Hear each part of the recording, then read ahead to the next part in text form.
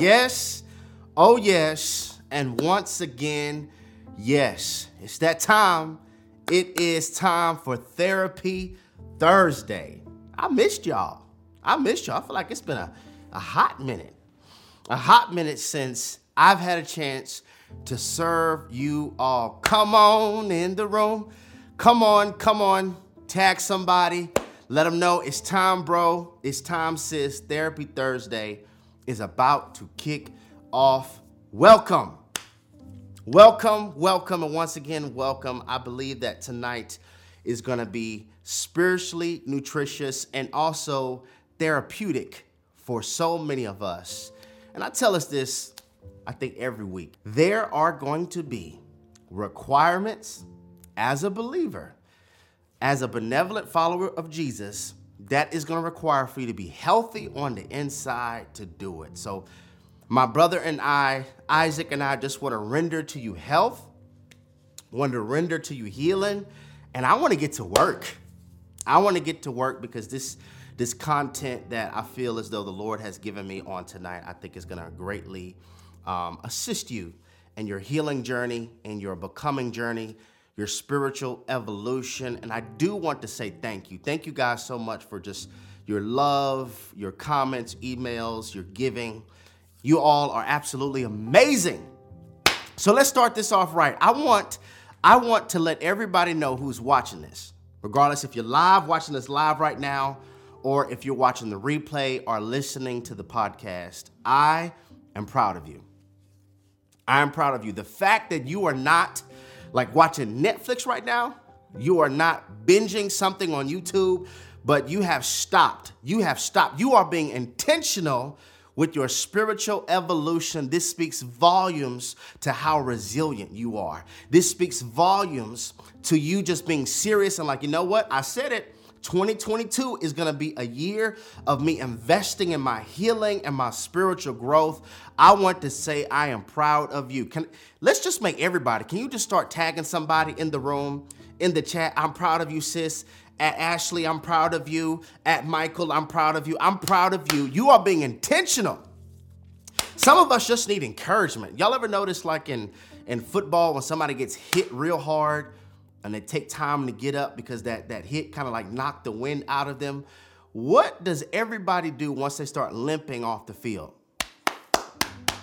They clap. So I just want to encourage somebody. Yes, whatever you have gone through may have hurt, but you're still moving.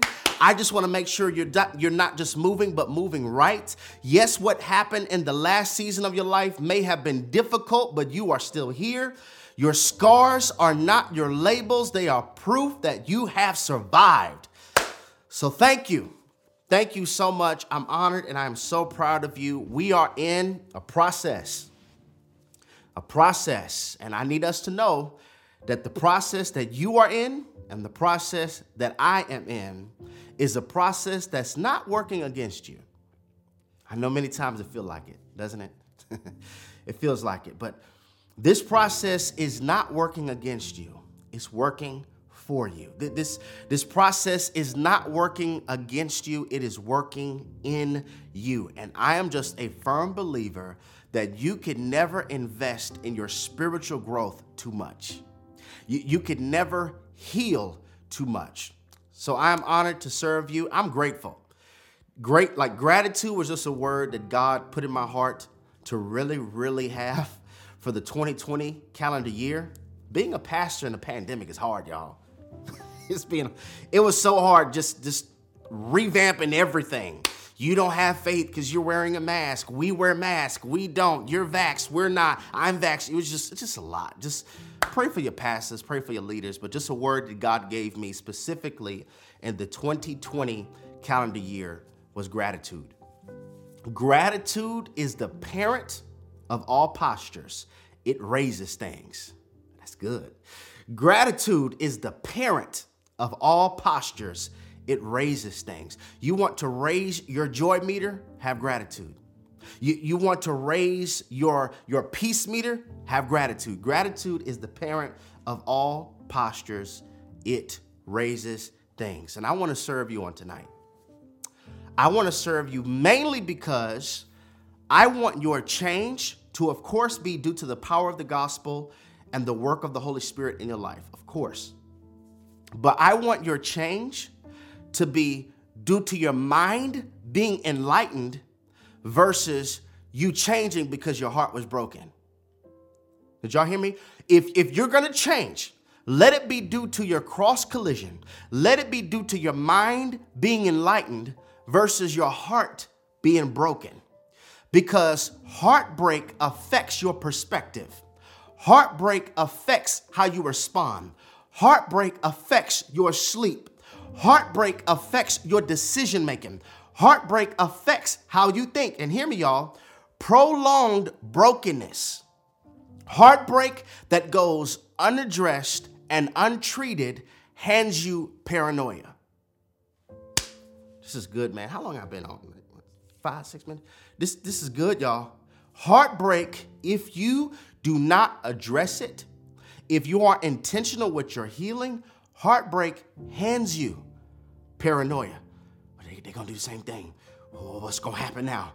Well, no, I don't trust this. It hands you paranoia because heartbreak affects your perspective. And if you swim in the water of dysfunction, after a while, peace will feel like a trigger.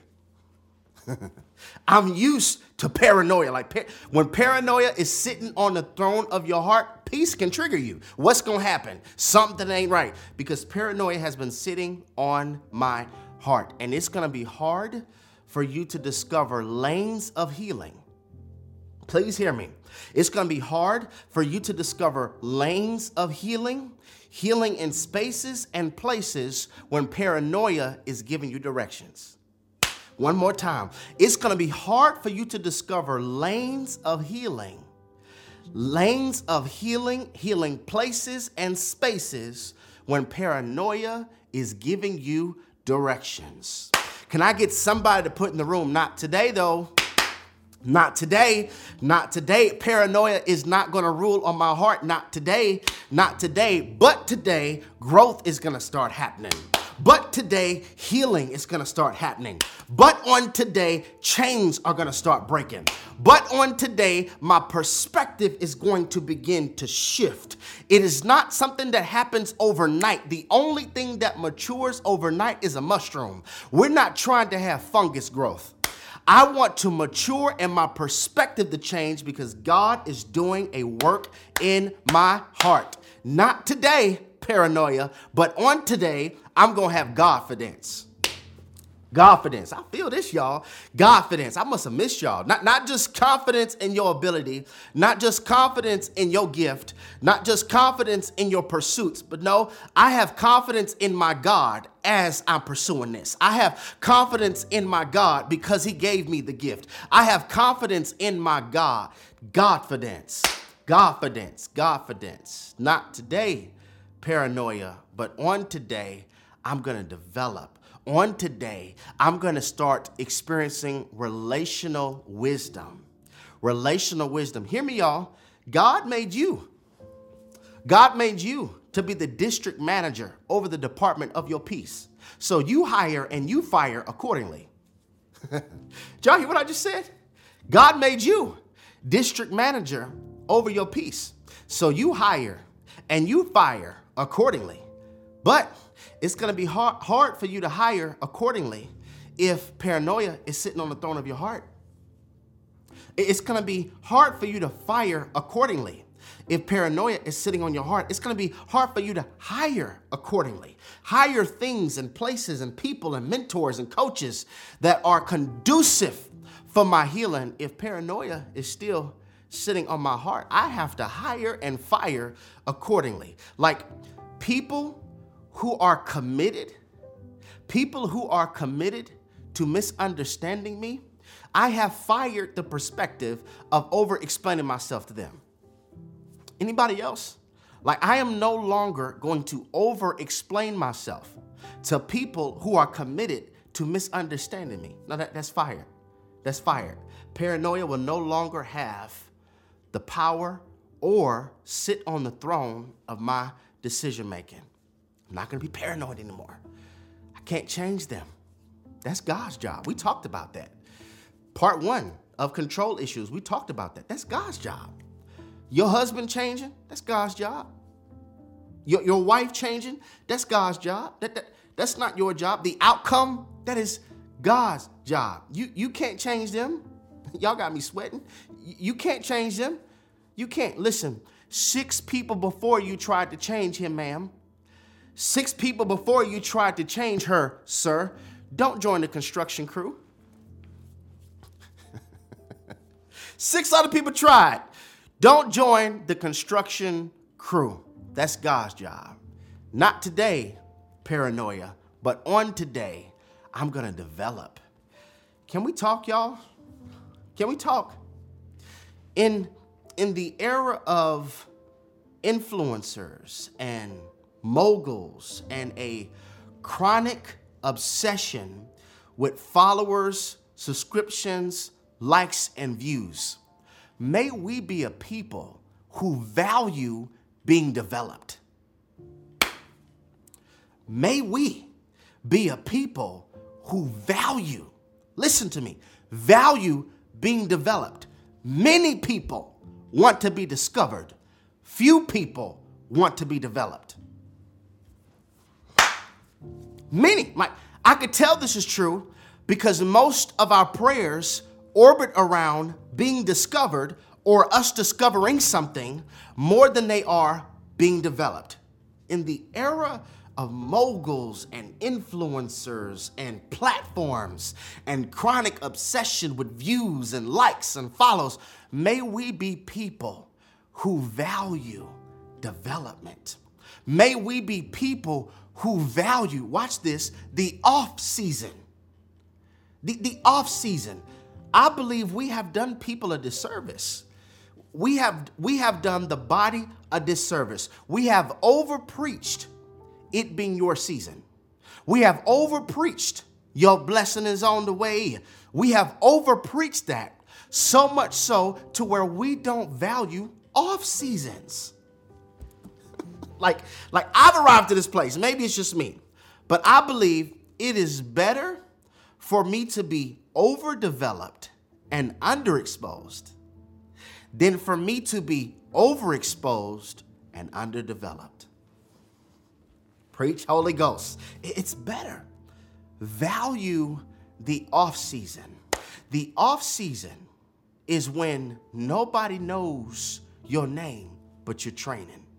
The off season can feel like the season of obscurity. The off season is where you practice. The off season is where you perfect your gift. The off season is when you learn how to use your slingshot, because it's too late for you to try to practice when Goliath is right across the field. It is too late for you to conjure and develop a prayer life when you're about to be thrown in the lion's den. It's like, I need to have that faith now. Like, I need to have the faith now before I'm thrown in the fiery furnace. Now, appreciate the off season. The off season is what I like to call, it is for therapeutic sanctification. Oh, therapeutic sanctification. Therapeutic means to treat or provide healing to a thing. Sanctification means to be set apart for special use. So what God is trying to do, and one of the goals and the focuses of Therapy Thursday, is God wants you to heal and get the treatment that you need because I have special use of you. Because I have a special assignment for you. If it was not special, you wouldn't have a birthday. But the fact that you have a birthday, the fact that you have a pulse, the fact that you are still here, the fact that you are still in the land of the living means there is a work that is special that I have given just for you. And your birthday is irrefutable evidence of that. So I need you to embrace the off season so that I can provide for you to get the healing that you need. So let me use some theological verbiage. God wants to deal with your Jacob. Like, there's a whole lot of Jacob on the inside of you, but I know I have also called you to be Israel. Off season is where I could deal with your Jacob. Let's keep going. Off season is where I could deal with your Abram. I'm going to transform you and transition you into Abraham. But right now, there's a lot of Abram in you. So I have to place you in an off season. Somebody put in the room off season. I'm going to keep on going. There's a lot of Sarai in you.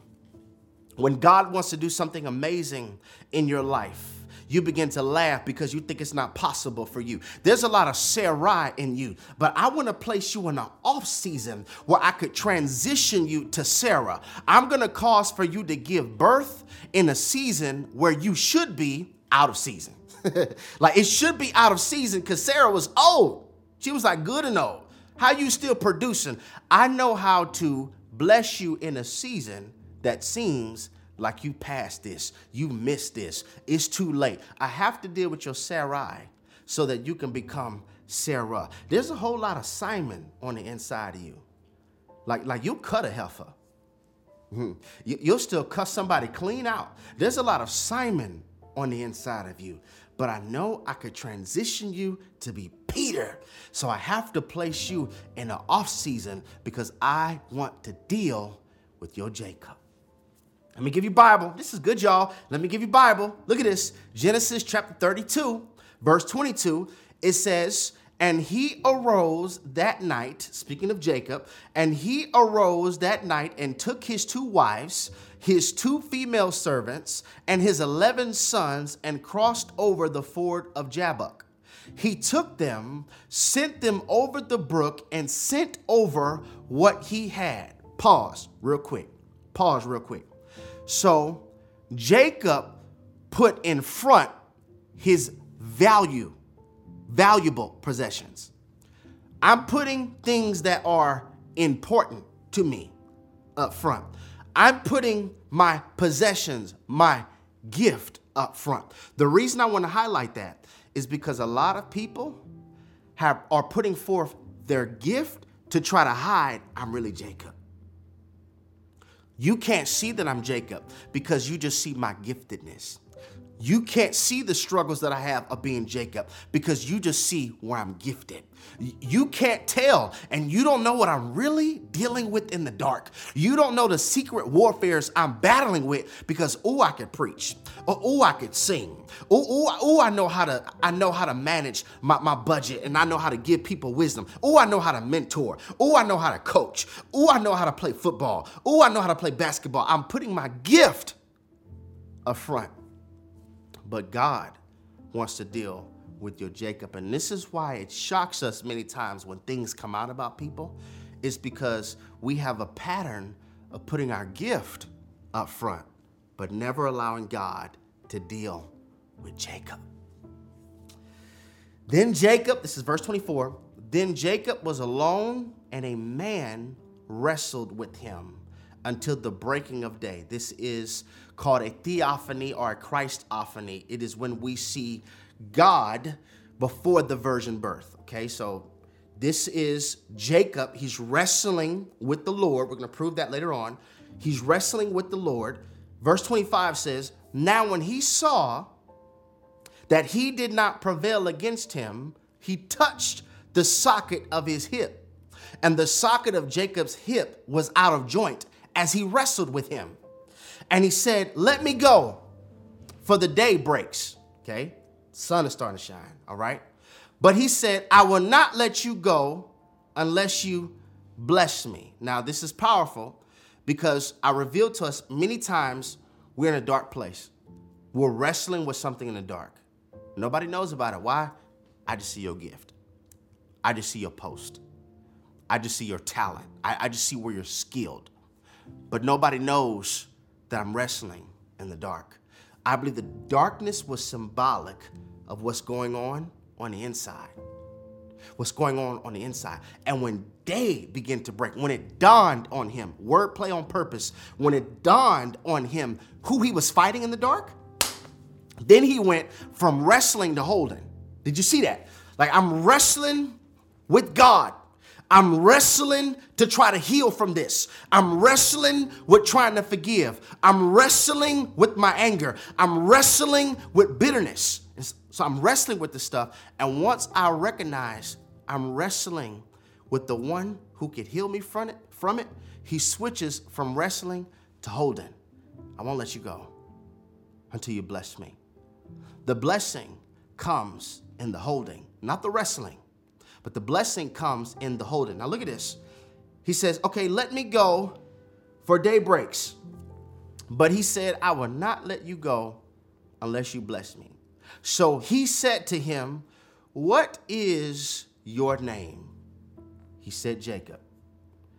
And he said, your name shall no longer be called Jacob, but Israel, for you have struggled with God and with men and have prevailed. What is your name? In other words, what is your struggle? What are you dealing with in the dark? What have you hid behind your gift? What have you been hiding behind your post? I want to deal with the person behind the keyboard, not just the person you present in the key frame. I want to deal with you. What is your name? What is your struggle? What are you battling with? What is your name? Jacob means deceiver. So he's really coming to grips with what he's been battling with.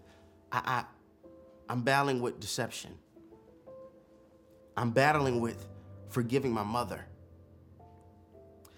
I'm battling with what my ex-husband did to me.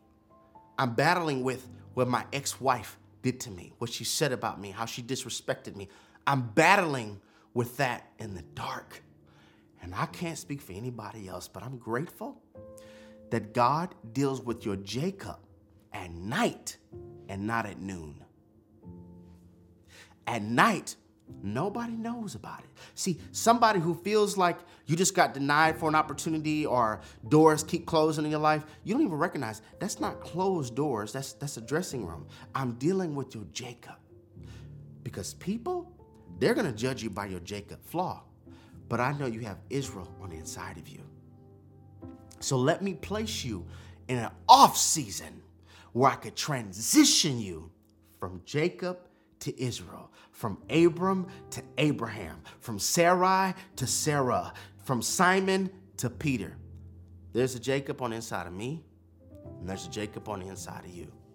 And a lot of us have become masters at hiding behind what we do, hiding behind a post of our presented world. But in the dark, we're wrestling. We're wrestling.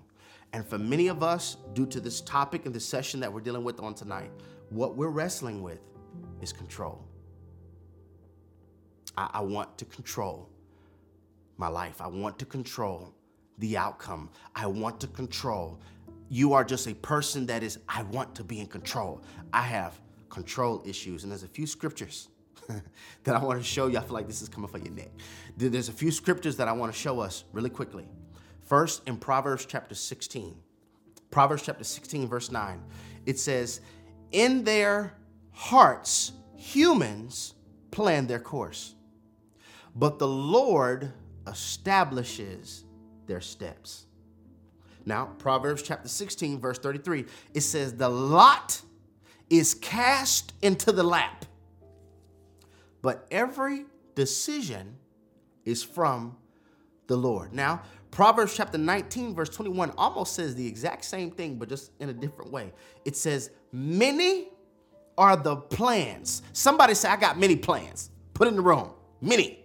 I got a whole lot. I know what I'm going to do next week. I know what I'm going to do next year. I know what I plan on doing. I know when I plan to get married. I know plans. Many are the plans in a person's heart, but it is the Lord.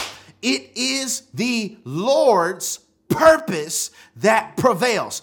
I know you got a lot of plans, but God's like, you got plans, but I got a purpose, and my purpose is going to prevail over your plans. The way you can lower your anxiety is when you begin to seek me for my plan, seek me for my purpose, so that you won't constantly feel disappointment because of all your plans. You got plans. Oh, you got plans. You got plans, but I got a purpose, and my purpose is going to prevail over your plans. In other words, God is just simply reminding us, I'm running this. You write your purpose in permanent marker, but you better write the steps in pencil. I'm running this. You got plans, but I got a purpose. And a way we can lower our anxiety is when we start to seek out, what does God desire from me? And my plans are according to his purpose for my life. The safest place to be is in the will of God. Safety is not provided by Brinks, your Rottweiler, your 45, your 9mm. The safest place to be is in the will of God. I want to continue the conversation that we had 2 weeks ago about control issues. This is going to be control issues part 2. I want us to say this confession, and then I'm going to pray because I just feel this. I know there was a lot, but I just wanted to set up some groundwork. All right? Can I get everybody to put this in the room? Father, all caps, y'all. Father, help me to remember that you control the outcome. I trust you more than my own efforts. That's a prayer right there. Somebody put it in the room. Father, help me to remember that you control the outcome. I trust you more than my own efforts. Father, right now, we come before you. We just set the atmosphere saying, God, we surrender. Surrender is so hard for many of us because we want to be at the driver's seat. We want to be at the driver's seat. We want to control the outcome. We want to try to change people, but help us to be reminded that's your job and you're a better God than we will ever be. Help us, God, to stop hiding behind our gifts, what we're really dealing with in the dark. And just maybe, our healing journey will begin when we stop wrestling with what you're trying to do. But we start holding on to you and every promise you've given us and all the word that you gave us. 66 love letters, 39 in the old, 27 in the new. Help us to fall in love with you and hold on to your promises more than we want to be in control. We let go of the will. In Jesus' name, we pray. And everybody, would you put in the room, amen, amen, amen. I feel this, y'all. This is so good. We're going to continue the conversation for this Therapy Thursday session. We're going to continue the conversation and the dialogue about control issues. Control issues. And one of the things that I articulated last time we came together was it's not necessarily tomorrow that is handing us anxiety. It's not necessarily the future that is handing us anxiety. No, it's not necessarily what's going to happen next month or next year that is handing us anxiety. It is the obsession, the chronic obsession to want to control it that is. See, it's not tomorrow that's handing you anxiety. It's the chronic obsession to want to control it. Control what's going to happen tomorrow. I want to control what's going to happen next week. I want to control what's going to... And that is causing for us to experience anxiety. The cure of that is when we trust that God is a better God than you. God is a better God than you. And so, it may not sound good, but if we be honest, when we want to be in control, what we really are saying is, God, my plans will be better than yours. Like, my plans for when I want to be married, they'll be better than your timing.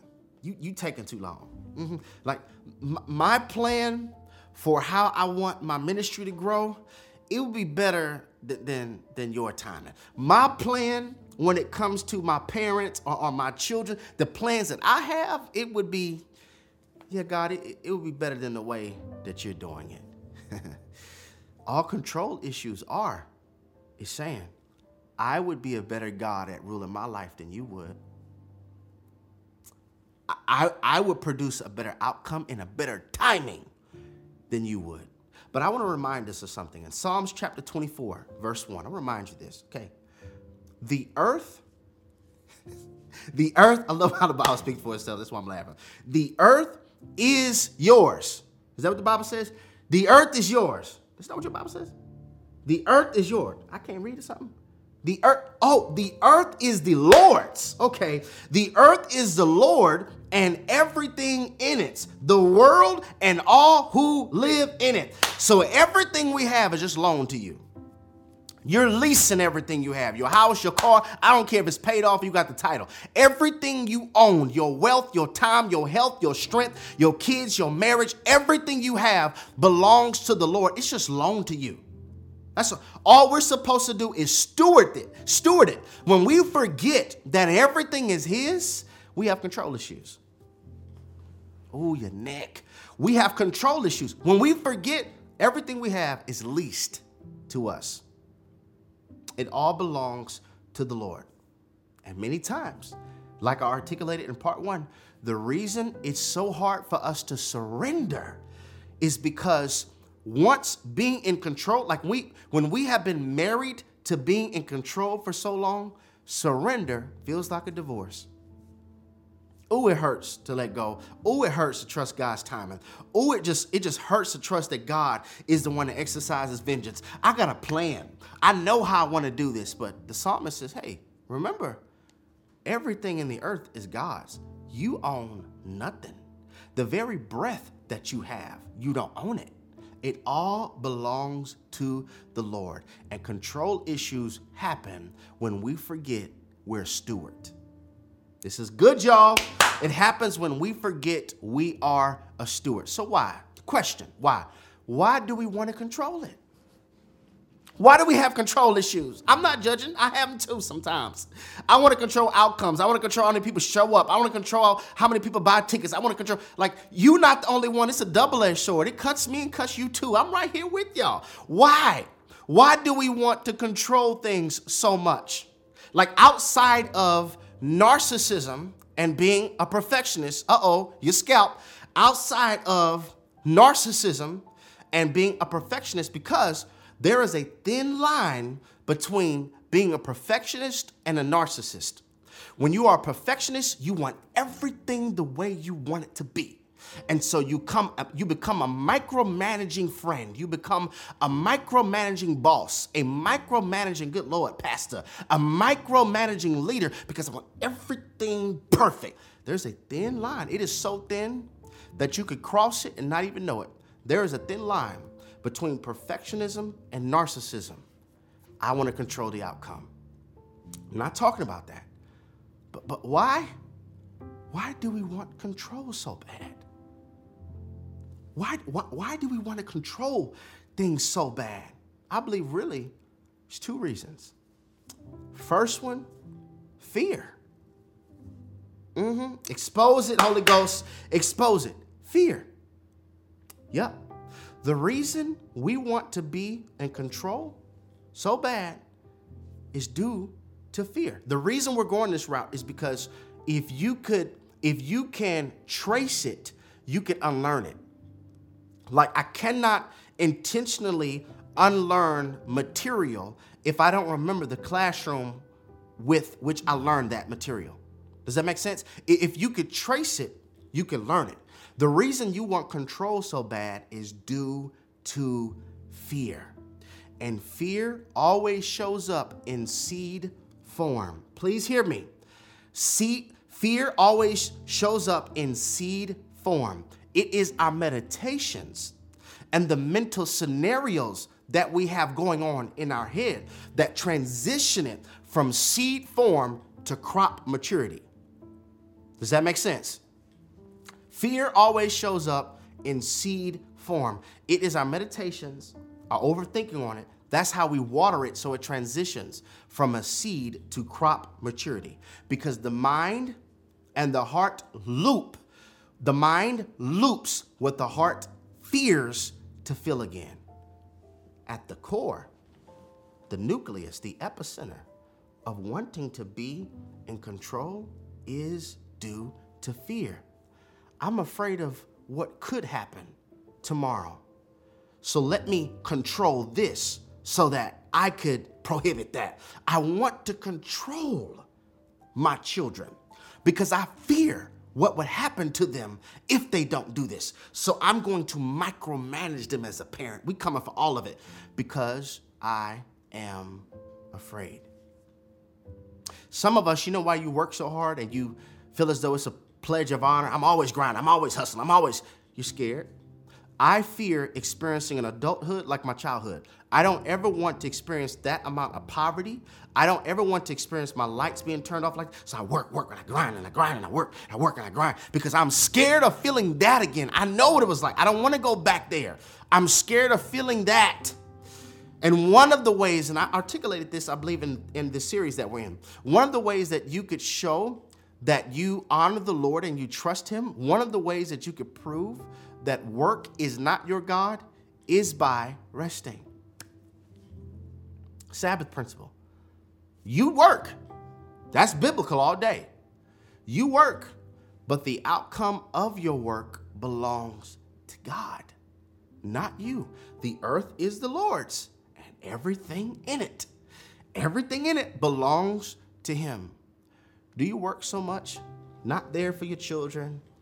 Always tired giving your family your leftover strength because you fear going back to what it was like when you were a child. The nucleus of wanting to be in control is fear. Fear. Even the dreams and the risk, the risk that God is like putting in us to take. Like Peter, step out the boat. That's a risk. Some of us, fear has caused it to where we swim back to shore without ever experiencing walking in the deep. Fear. I'm afraid of what will happen because the unknown terrifies me. It is paranoia on the throne of my heart, and it terrifies me on what could happen if I don't control it. I don't trust that God will protect me tomorrow better than I could protect myself. Fear. Fear. And one of the last reasons, hopefully we don't get, well, you can. Hopefully I can get through it. And not because this is just my story, but because I've dealt with so many people who are dealing with this. But the reason it is so hard for us to let go and trust God, and why do we want to be in control so bad? It is because we had wounded souls as parents. We had wounded souls as parents. When you grow up, like when you are a child and you're not able to trust an adult, when you grow up as a child, not being able to trust an adult or your caregiver, you become an adult that doesn't trust any other adult or yourself or God. Because I grew up in an environment where it was hurtful for me to trust an adult. And when that is your childhood experience, when you grow up, and if you trusted somebody who was supposed to look after you, but they hurt you, can we get real, y'all? The church needs to talk about this more. We need to talk more about sexual abuse. We need to talk more about being molested and how to recover from that. Like when you grow up dealing with that as a child, you don't even believe or trust what God put in you because of what your stepfather put in you. That was supposed to be for your spouse, not their perversion. We talking that was supposed to be for God's glory, not your perversion. And so I have trust issues because I grew up knowing it is dangerous for me to trust the one that I call mom. It is dangerous for me to trust the one I call dad. It is dangerous for me to trust the one I call grandfather or grandmother or stepfather. It's dangerous. And when I grow up like that, oh yeah, I have some serious control issues because you don't know what it was like being parented by a wounded soul. That was a hard experience for me. And so now, depending on how your household was, mama could have had 2-3 jobs, and you're the one that's supposed to take care of the children. Like you 6 years old, changing diapers, washing you're 6. Mama's doing everything she can. You're 6 years old. And so by default, what has happened is you learned that to be loved is to be needed. So now we have people who ask questions like, man, why do I keep on attracting broken people? It's because you were raised up believing to be loved is to be needed. Is to be needed. And so now we become needy. All right. Now we become needy And I want to control how much time they spend with me. Do this with me. Do that with me. I want to control that because I grew up and I have been discipled to believe the way I can be loved is by being needed. It's by being needed. This is one of the reasons why I seem to keep on getting in relational context with people who really need therapy. And due to unresolved childhood pain, I'm trying to be a therapist for everybody when God needs to do that. You can't fix that. Remember, you don't change them. God does. Don't join the construction crew. You can't change them. God is the one who changes people. And sometimes God will assist us by a breakup, by something being severed, by something ending unexpectedly. Here's the question for you. Did you really break up with the person? Or did God try to expose you to the fact that he wants you to break up with the pattern? See, the pattern existed long before the person did. It's just that the person came and they fit so perfectly in the pattern because my pattern is to be needed. Did you really break up with the person or did you break up with the pattern? Did that really end or was it the pattern that God is trying to expose? If you could trace it, you could unlearn it. You cannot unlearn material from a classroom you forgot you took. So I'm trying to get us to see that some of this control started in childhood. Let's go a little deeper.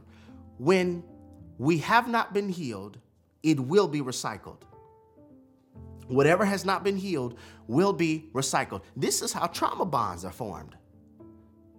A trauma bond is when an abuser and an abusee formulate an attachment reinforced by fake love and wounded emotions that feels familiar from childhood, and that trauma, for some confusing reason, is comforting because I grew up wearing this. I grew up like I'm used to this. I'm used to this. And so therefore what ends up happening is until we heal, we will always find chemistry with those who have similar childhood dynamics. Talk, Holy Spirit, man, talk, expose it. This, what you calling compatibility? No, it's a pattern that we both have similar dynamics in. That's it. And so God is like, okay, I need to expose this because remember, sanctification, there's a special work that I need for you to do. You need to experience therapeutic sanctification. Heal and let me be the one that gives you treatment from that so that you won't pass on what has been passed on to you. All right? I'm going to go even deeper. You know why, oh, sisters, I'm an equal. Like sometimes I come for the men's throat. Sometimes I come from your scalp. Okay. But one of the reasons a lot of my sisters could be really, do this, do that, do that. Men would call them nagging, right? Do this. Why didn't you do this? You said you were going to. One reason we do that is because your daddy broke your heart before any man ever did. Your father broke your heart before any man ever did. And so really what you're trying to do is control and make sure he doesn't do it to you too. Control it to make sure that he doesn't do this to your children too. Do this. You said you were going to do that.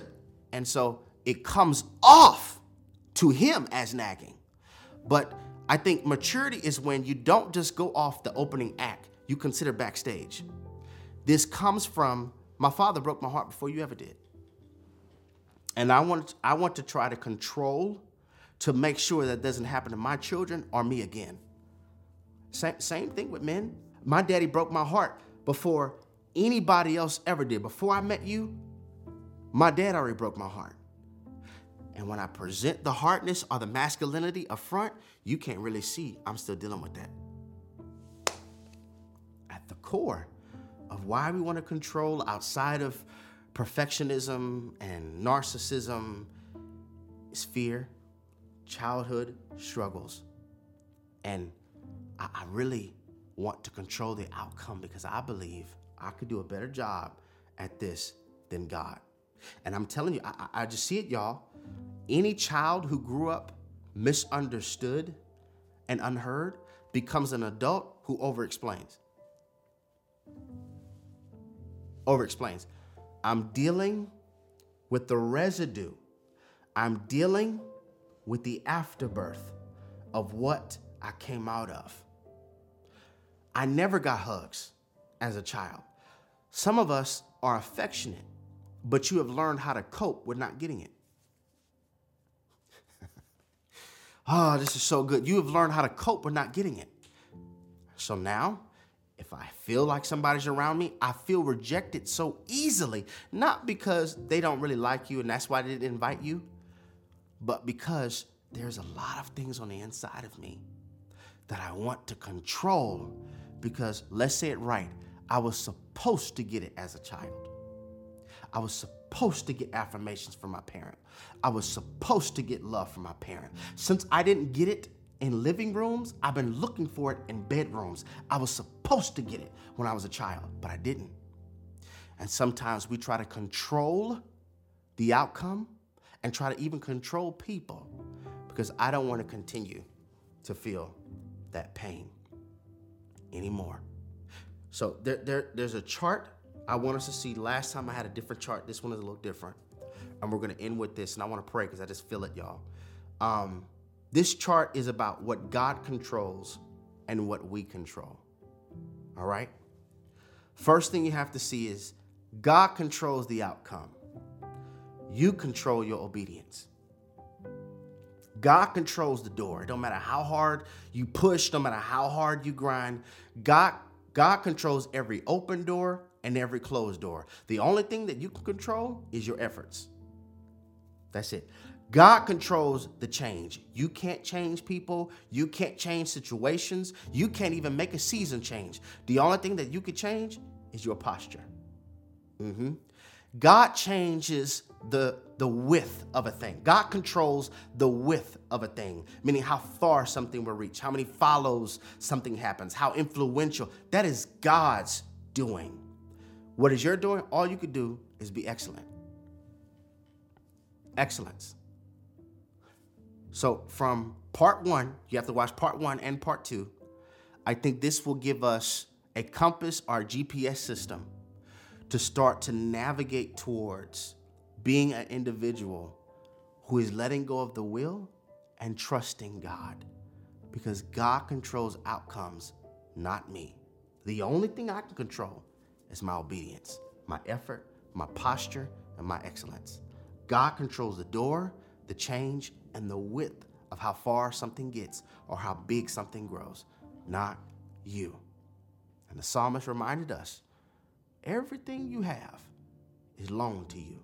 This is all the Lord's. Even your life and your breath belongs to God. The reason we have control issues is because we forgot we are just stewards. Father, help us. Help us to remember we're just stewards.